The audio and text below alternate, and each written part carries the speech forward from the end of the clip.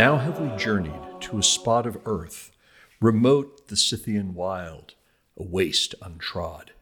And now, Hephaestus, you must execute the task our father laid on you, and fetter this malefactor to the jagged rocks in adamantine bonds, infrangible.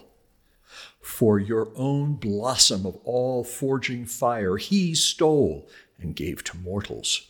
Trespass grave for which the gods have called him to account, that he may learn to bear Zeus's tyranny and cease to play the lover of mankind.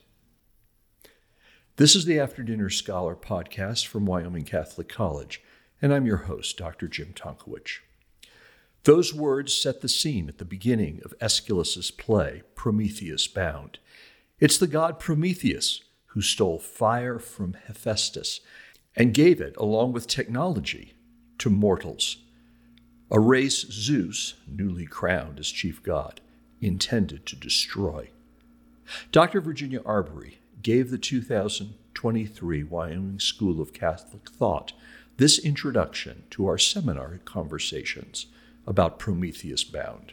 The hubris of the Titans, they're said to be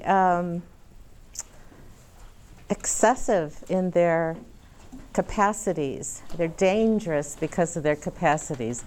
You may remember that the Titans are birthed by sky and earth, this fundamental beginning of sky and earth mating, coming together every day. But they produce these very dangerous creatures, including this 100-handed one that Pavlos mentioned. And Aeschylus takes on the great myth that is in the air for all the Greeks, well after Homer, 400 years after Homer. A great myth in which the continuing contest of gods is on full display. And it's a kind of, as Eric Voegelin puts it, a theomorphic setting for the battle within the soul, a battle that is interior and expressed externally in this great tension among the gods between the Olympian order that seems one ruled by decay and justice and reason, and a more primal order, the order of the Titans, which seems to be closer both to the earth and to the sky. So Aeschylus, who himself, you may know, is a warrior, he puts on his tombstone, not that he was this great tragedian, right? The one who, as Aristotle says in the Poetics, introduces a second character into the tragedies. At first there's just one, so you don't really get a dialogue, which might reflect on his interest in working with ambiguities. He also is one, Aristotle says, who emphasizes plot more than character. But Aeschylus is the warrior who fought at Marathon and at Salamis, the great sea battle, but the great land battle of Marathon. He wants to put that as the epitaph on his tombstone. So he's very much a citizen, very much someone who cares about the kinds of things that Athenians always worry about.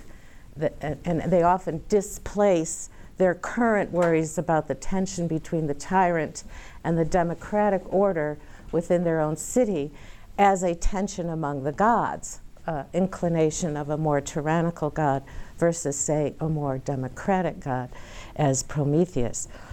Sophocles will do the same thing. He'll displace some of the difficulties within Athens as transporting them back into an old Thebes, and the tensions within Thebes as in the Oedipus plays.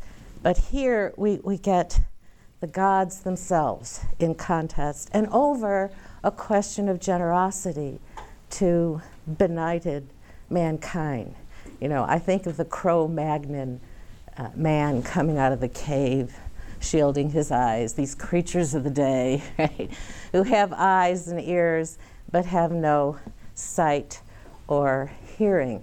It's almost like a passage from Isaiah. You have ears, but you do not hear, eyes, but you do not see. We have a whole kind of anticipation of many biblical themes, it seems to me, in Aeschylus, that makes him feel to us like a kind of prophet of our own tradition, of our own religious legacy.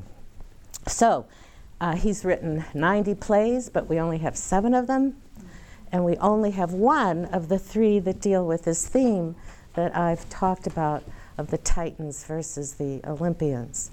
And this may be the middle play. The action before probably anticipates, we can suspect, deals with the stealing of the fire. The next play may deal with the resolution when the secret is out, and we get a kind of savior figure of Heracles. As I mentioned a moment before, the Poetics says, in Aristotle's attempt to understand everything, including poetry, claims that Aeschylus gives us plot. And yet plot depends on action, and there really is very little action in this play. In fact, it's a play of stasis. He's stuck on a rock at the end of the world, at the limit of the world, a place which we might associate with somewhat accurately with modern day Ukraine, just like we're stuck there in Ukraine. It's Scythia. Herodotus has wonderful section in his history about Scythia, but it's the tip of Europe toward Asia, right? So it's this borderline place where he's stuck, and we have to suffer through in an almost excruciating experience of pity, the nailing of this major figure, Prometheus, right? We feel as though we're in a passion play, almost, at the beginning, do we not? Right? We feel the nails coming in. Might and violence say, do it harder, right? Make sure he's secure. We go from the top of the body to the bottom of the body. Excruciating. And this is, again, unusual in a Greek play. This is the kind of thing that you would want to be off-scene, obscene, right? But we're experiencing it. And it gives us, of course, as figures with mortal bodies, a great sense of empathy for the figure who's supposed to be the violator, the sinner. He's the one who took pity on us dumb creatures of the day, right? This Titan is the one who undertakes to save mankind by giving them what he says, sowing in them blind hopes, which is puzzling, isn't it, when we read that line early on in the play. So to give them, these creatures who have the incapacity to survive, so these are just practical things that he gives them, right? To give them these survival skills, you might say, is that for which he's punished, right? Minimal things. Not the kind of techne that results in beauty. Right? We're not talking about, I was listening to a beautiful Mozart symphony on the way into the building today and thinking, that's not what Prometheus is giving. He's not giving us the gifts that the muses give. He's giving us very, and I'm thinking of us as including the creatures of the day here. He's giving us those very practical things without which we'd be too cold at night and not be able to have good food and not be able to have any earth plowed under for crops. He's the kind of farmer of human beings, right? He makes something come out of us as the farmer does out of the earth. He's sowing in us capacities which seem to us taken for granted. Now, in the Ode to Man, in Sophocles' Antigone, those things come from man. But in Prometheus's Bound, these things come from the gods. They're gifts, and we should not presume to think of them otherwise. And he will stay on that stake forever, right? Until his savior, Heracles, comes along in order to insist that he did the right thing, right? On the other hand, might and violence represent this order of Zeus, the new god, right? That's said at least 8 times in the play, at least 8. I stopped counting. But this new God, it already has an association of, if you want to talk about innovation in the human order as being dangerous, innovation in the divine order is even more dangerous, right? It's always succeeded by a violent overthrow of the previous order. And so you know that Zeus overthrew his father Kronos. How? With the help of Prometheus, right? Who gave him, at his mother's suggestion, Themis, the idea of guile and craft being used to overthrow the father Kronos, as Kronos had overthrown his father Uranos. So you have this succession of displacements. And we know from last night that Achilles then, in turn, is supposed to displace Zeus. So that's the central secret behind the scene here. We don't know exactly who it will be that Zeus might marry, whose issue would then overthrow him, but we know there's some bad marriage ahead. Now let me just say a little bit about marriage. Glenn always gets nervous. But I know, I'm just telling you what's there in the Greeks here. Vernat, this French thinker who Glenn mentioned last night, says something that's pretty obvious if anybody's read Hesiod, right? Along with the problems of Prometheus, in the same breath, we would have to talk about the problems of marriage and women. Because in Hesiod, the punishment for giving good things to mankind is the punishment of the creation of women, who will be a calamity for men forever. Right? This is what's said in Hesiod. I won't read you the passage, but in fact, Athena makes this beautiful thing, and she's disastrous because she distracts men from his proper business. Right? And there's a little line about if you get a good wife, it's okay, but they're so rare and so unlikely, don't hope for it. But so the connection between the Promethean and women is very strong. Right? It's kind of a Pandora's box association there. And the connection between what will happen to bring about Zeus's demise and marriage is pretty overt. Right? And it also is important to note here that it's a marriage between 2 gods, right, that will bring about the overturn. But the wonderful thing about Homer and the tradition as it unfolds is that, in fact, it is the issue between the mortal, Peleus, and Thetis, who gives issue to the potential overthrower. So that elevates the human project a little bit more, to think about not a Zeus overthrowing Kronos, but an Achilles overthrowing Zeus. Anyway, at the beginning of the play, this new god is in the background, and he stays in the background through the whole play. We never see Zeus. He doesn't come on down, you know. We don't see his effects except through the speech about him, right? He has the thunderbolt. And the last figure we see in the play, Hermes, will emphasize you will be thrown now into Tartarus, not just being grilled in that horrible image of grilling in the sun, but now you'll be in darkness until whenever your liberator might come.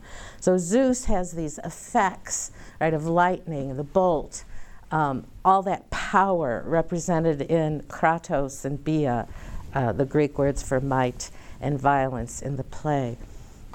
And his power is such that it looks as though there's no limit to it. That word limit is in the very first line of the play, and again, it occurs at least 8 times in the play, if not more. Dr. Papadopoulos used the term to talk about human limits with respect to invention, but here in the first line, this is the world's limit, one of many repetitions of that idea of what are the limits to Zeus's power? What are the limits to the sufferings of Prometheus? Is there any boundary to what bad things can come out of this new rule and this so-called crime of Prometheus? And then we're visited, after we see these effects of Zeus early in the play, we're visited by one of his fellow Olympians, right? The lame Hephaestus, our figure from last night's meditation. And Hephaestus is given the task of this, it's almost torture, right? That we're having to view in the play. But he achieves his task with great reluctance, doesn't he?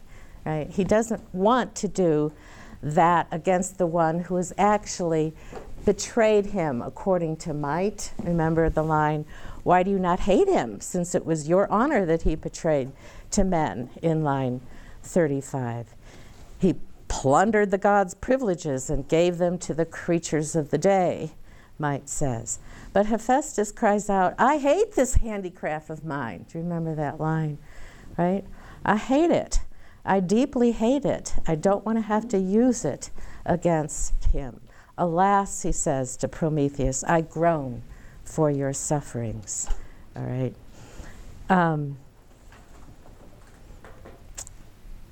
And then might and violence. It's as though we're on Golgotha. Say, hammer it more, nail the other arm safe, that he may learn for all his cleverness that he is duller witted than Zeus. Right? But all these visitors, there's like a parade of visitors that come to see Prometheus in this helpless condition. And it reminds us of Job too, doesn't it? Right, you get all the visitors to Job. Some of them say, "Oh, sympathetic, but really, you really must have done something wrong, Job." Yeah, it's really your fault. Right, somewhere in the past, there's this groaning that the only thing Job can do after these visitations, just as Prometheus can do after the daughters of Ocean come to see him, the chorus is groan. Right. He groans until he pours out like water. So we recognize the cruelty of this absent God, and we think that this figure in our own day, who has the association with going too far, Promethean power, Prometheus and Frankenstein, all of those aspects that almost seem Luciferian about Prometheus don't seem so in this play. We don't see in this ancient text, I don't think, at least I don't think the tone of the play allows it, we don't see an evil Prometheus, and yet he's a tragic figure. So what is his mistake, if any? That's something you'll have to talk about in seminar, it seems to me. Our own sensibilities as spectators in this play, we're pushed to the limit about what we can tolerate as we see the condition of Prometheus bound. We're pushed to the limit in two ways. One, by the graphic head-to-toe constriction of him, which I've already mentioned and tried to call up in our sensibilities now. But secondly, we're pushed to the limit ourselves in accepting the justice of this command by the supreme God, by a God who elsewhere in Aeschylus's plays is benign and truly just, right? In the Oresteia, in the Agamemnon, the first play in that trilogy, this is what's said of Zeus. Zeus, who guided men to think, who has laid it down that wisdom comes alone through suffering. So Zeus is the guider of thinking in the Agamemnon. But can we accept that this is the same kind of Zeus in Prometheus Bound?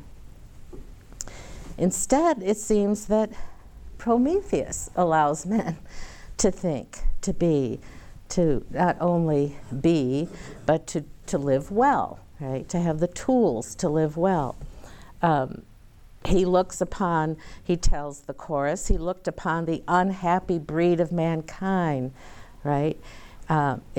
Intending not to blot them out, as Zeus did, as Zeus intended to do, but to raise them up, to give them a chance, just a chance, right? Zeus is going to blot them out. Now, there are other kinds of myths circulating, as I said, about Prometheus and the human race. And actually, one of them is much later than the earlier myths, but it's the Protagoras. And in the Protagoras, this sophist says, talks about the similar predicament of mankind beginning without everything they need, right? And in it, Zeus recognizes that the beasts have claws, and they have big teeth, and they have all kinds of speed, and all kinds of advantages over men, and that he's left men defenseless. So he provides thinking and skill and cunning, right? And then he still finds Hermes reports to them, but they're killing each other anyway, because you gave them thought and they're killing each other instead of just protecting themselves from the beasts. And so then Zeus has to reach, okay, so now what do we need? And he said, I forgot to give them shame. They have no awe. They have no eidos. So I'd like you just to hold that thought in mind, perhaps maybe in the play that we're actually reading, because that may be part of understanding Zeus's tyranny. How do we keep, all right, I'm looking at you, Marie. Once you've been to Paris, how do you stay on the farm? How do you keep them down? How do you keep them down once they have these capacities so that they retain their awe toward the divine order? And that may be part of what we're looking at here, right? Anyway, Prometheus says to the chorus, but man's tribulation that I would have you hear, how I found them mindless and gave them minds, not Zeus, made them masters of their wits. I will tell you this, not as reproaching man, but to set forth the goodwill of my gifts. Right? First they had eyes, but they had no eyes to see, ears, but they heard not. They knew not how to build, he says, their brick houses to face the sun, nor work in wood. They lived beneath the earth like swarming ants in sunless caves. This is around line 445 to 470, right? And yet, for all his generosity, he's kind of like, it's as though he's in the situation of Christ on the cross at this point, right? As he's being taunted by the chorus, the Oceanids will say to him, well, you've done all this stuff, but you're the doctor who can't heal yourself, right? Right? You've healed everybody else, but you can't heal yourself. I just can't help but, as I'm sure you did, hear all the resonances with our own religious tradition, right? You're the doctor who cannot heal himself. And this increases our sympathy for him, right? We can hardly rouse up in ourselves a liking for Zeus for doing this, right? His gifts even include not only having helped Zeus attain his throne from his father, but also providing for all the Olympians the fire that is the means of honoring them through sacrifice. Right? If the mortal order didn't have the fire, there wouldn't be the thigh bones rolled in fat that would ascend to the Olympians. They would lack honor. They would lack the awe they deserve from the human order. And so for this, right, this is talked about in line 490 on page 157. For this, he's bound. Now, what's left out by Aeschylus is the fact that when there was a contest about sacrifices to the god, Prometheus tricked Zeus. And Zeus does not like to be tricked. This is not something you do to the head god. So he wrapped the thigh bones in such a way that they looked like they were in fat, but they weren't, and so the sacrifice just petered out. And Prometheus thought it was a fun kind of trick, but Zeus never forgave him for it. And that's when he hides the fire in the, what we say in Italian, finocchio, the fennel stick. The fire was inside the narthex, it said in your play, but it's hidden in a fennel stick by Zeus. That's what Prometheus steals, right, and then gives to mankind. So, there's a long history, and some of it is left out for some reason by Aeschylus, in part, I think, to position our sympathies all the way on the side of Prometheus, in the way that tragedy does, calling up our feeling for him.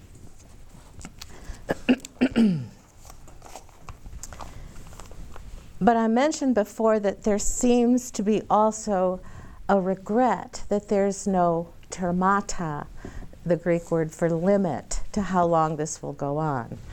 There doesn't seem to be either any limit to Zeus's power. He is the only one, if we look at line 49, this is on page 140, Zeus is the only one who's fully free. He's the only one who's free, for only Zeus is free, right? And in his conversation with Hephaestus then, Prometheus says, give it up. This is what happens when one tries to confront Zeus. He doesn't seem to be accountable for what he does. He doesn't have any auditors over him, right? He doesn't seem to pay any price for his decisions. Whereas Prometheus seems to pay, he's the very figure of the cost of human technology, right? The very cost of it means that a higher one, a god, has to suffer for human beings, right? But Zeus doesn't seem to have to suffer this. He has free range, no limit to his order. On line 151, this is page 151, line 311. This is where the father of the chorus, Oceanos, which wraps around the shield of Achilles, you might remember, is talking to him. And he's coming as one of those good ambassadors, like the ambassadors to Job in our own tradition. And he says, look, I'm just going to talk to Zeus, it's all going to be fine. We're going to get you out of this fix. Remember? And Prometheus says, there's no pietho, there's no persuasion, there's no possibility of persuasion. All right, to put it bluntly, to speak politically, there's no real politics in the Olympian order because there's no disputation, there's no conversation, right? But anyway, Oceanus is still hoping that he can get them somewhere. And so he's kind of shifting the argument from persuasion now to, okay, then just give in, Prometheus. This is about line 312. My poor friend, give up this angry mood of yours and look for means of getting yourself free of trouble, yeah? Maybe what I say seems to you both old and commonplace, but this is what you pay, Prometheus, for that tongue of yours, which talks so high and haughty. You are not yet humble. Still, you do not yield to your misfortunes, and you wish indeed to add some more to them. Now, if you follow me as a schoolmaster, you will not kick against the pricks, seeing that he, the king that rules alone, is harsh and sends accounts to do no one's audit for the deeds he does. Now I will go and try if I can free you. Do you be quiet. Do not talk so much. Right? Suggesting, the tyrant might hear you. Right? This is typical attribute of the tyrant. He inhibits talk and conversation because it might be against him. Right? Pretty much squares with what Aristotle says the tyrant is in Book 5 of the Politics. Right? So Oceanus is is clearly giving us the range of uninhibited freedom that Zeus has, the fact that there's no oversight over him. And so he shifts it to Prometheus's fault. Just be quiet, right? Just submit. This new God is in charge. And you know, he says, that new ways for the new God rule among the gods. Now, I couldn't help but think, those of you who know Machiavelli, how the way that Zeus is portrayed here is later described very fully in the 16th century by Machiavelli as the new modes and orders of the new God. Zeus is being depicted here as the one, because he has preeminent power, can do whatever he wants. And so why should we like him? Why should we favor him? Why should we think of Prometheus as having a flaw, a tragic overstep, as the Titans are always said to do? Why should he be humbled, be said to be high and haughty for having been a benefactor, for being the one who in fact elevates the possibility of the human race to a commerce between the human order and the divine order through sacrifice? So I'm not going to answer that question.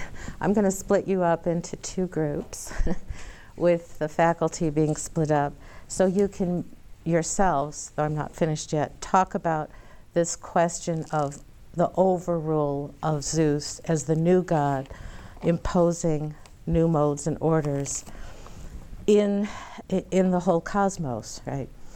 So one thing you might think about as you look at the play, if we were just left with Zeus with his preeminent power, with no threat over his own, right? If we weren't given a Hermes who comes in because Zeus is very nervous that what happened to his father and his father before him might happen to him, right? So he wants that secret, that ace in the hole that Prometheus said. If that wasn't part of the play as presented, though we don't see it acted out, but it is anticipated, if that weren't part of the play, we would think that in the whole economy of the divine and human order, there's a fundamental injustice, right?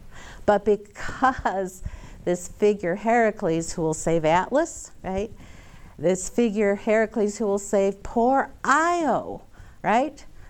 The pretty girl with the cow horns on her head, stung by a gadfly forever, it seems like, until Prometheus, because of his foresight, can tell her that it will end through a Heracles, right? If there weren't that figure anticipated in the play, we would think that the divine order is unjust, that there's a fundamental injustice in the cosmos, right? So that anticipation, it seems to me, is important, though it's not worked out in the actual action of the play. We know that though the human and divine order have a great distance between them, there is also a mediating figure, right? And that mediating figure, again, it seems to me, is one that does not compromise the strong God, the idea of the strong gods, as Rusty Reno likes to talk about it, but it makes the strong God actually one that one could assent to in the human order, right? In other words, well, if we just had the scene of Noah, right, rather if we just had the flood without Noah, we would think of the Lord of the Old Testament as tyrannical, right? If we didn't have forgiveness for the people of Israel after their transgression, we might think of the God of the Old Testament as simply tyrannical. But there's an intermediary figure of Moses, right? There are intermediary figures throughout the Old Testament that give us this possibility of communion between the divine and the human order instead of absolute separation. So the play intimates that as well, it seems to me. And again, we know this because something is higher than Zeus. They call it Mora, or fate, right? Prometheus says on line 512, fate is over the gods. Ananke, or necessity, is higher than the gods. So craft is weaker than necessity. He himself recognizes that his own craft is weaker than fate, as Zeus will see himself. So the tragedy, this is Aeschylus's achievement, it seems to me, in this play, does not assert man's priority as much as show through the figure of Prometheus how to make man part of the whole rather than cast out from the whole divine order. So that when we looked at the shield of Achilles last night, where you see the Oceanus circling the whole actions that are being depicted that are due to the craft of Hephaestus, right? When we see now those same activities that Prometheus provided, not to the level of beauty, but to the level of efficiency and survival, when we see those things surrounded now by hope rather than mere disaster, the human order now partakes of the divine. It is not relegated to the cave. It partakes of light. It is not relegated to the darkness. But the figure of Prometheus is to suffer through the time needed for fate, or what we might hope for in providence, to undo the mistakes of the haughty and the prideful beforehand. So this is a larger economy than we see in the play. I think it's important to see Zeus through Io as well as through Prometheus. It seems like another play within the play almost. Right? Here's this cow girl, no pun intended here in Wyoming, who is, a rape victim, right? And because of the angry wife, the always troubling wife, right? Hera, she's consigned to this wandering for, it seems like, in perpetuity. She is, I don't know if she's as miserable as Prometheus is. I think she seems more miserable, right? She complains constantly of her suffering, but Prometheus, after a point, stops complaining, right? But what his role is, as it is, it seems to me, for the whole human order, is to give us hope. So foresight, giving us hope and possibility, where he says to her on line 810, page 171, from her seed shall spring one brave and famous for archery, right? This is the prophecy of Themis, and he shall set me free, right? This is the fulfillment of what we won't see, but which is anticipated through Themis, then through Prometheus, to the spectators in the play. So in his crushing fall, shall Zeus discover how different are rule and slavery. Right. Again, this seems to me to be part of the political teaching of the play, which is another direction, it seems to me, than just looking at the technological implications. But if man is being faulted for elevating, Prometheus is being faulted for elevating man from his slavery under Zeus, he also is the one who, through his transgression, teaches the tyrannical order the difference between rule and slavery. So that may be the applicable teaching. Finally, I think in seminar it might be useful for you to think about the difference between not just the tyrannical order of Zeus and what Prometheus promises human beings, but in fact, is the play teaching us something about techne, or craft, at a very fundamental level, different than the level to which we've taken it? is the level that Prometheus provides to human beings good? Is there another level of technology implicated in the simple level, however, that could be very dangerous? Is fire dangerous to provide basic needs? Or does fire lead to ChatGPT? I'm not sure what the bridge is there, but we might want to think about it. In other words, are the very opening of capacities to do things that make life better, that alleviate our estate, lead to more and more and more things that seem to not only alleviate our basic needs, but alleviate thinking, that alleviate the virtues of a warrior, that just alleviate us from being, as it were, fully human, and therefore worse than the caveman that we're seeing at the beginning of Prometheus Bound. That gilded statue flying over the skating rink at Rockefeller Center in Manhattan is Prometheus, very much unbound. It is perhaps predictable that he would find his image in the center of New York City, and let's be honest, in the center of far too many hearts and minds today. We'll return to Prometheus throughout the summer as we present additional lectures from the Wyoming School of Catholic Thought. For Wyoming Catholic College, this is Dr. Jim Tonkowich.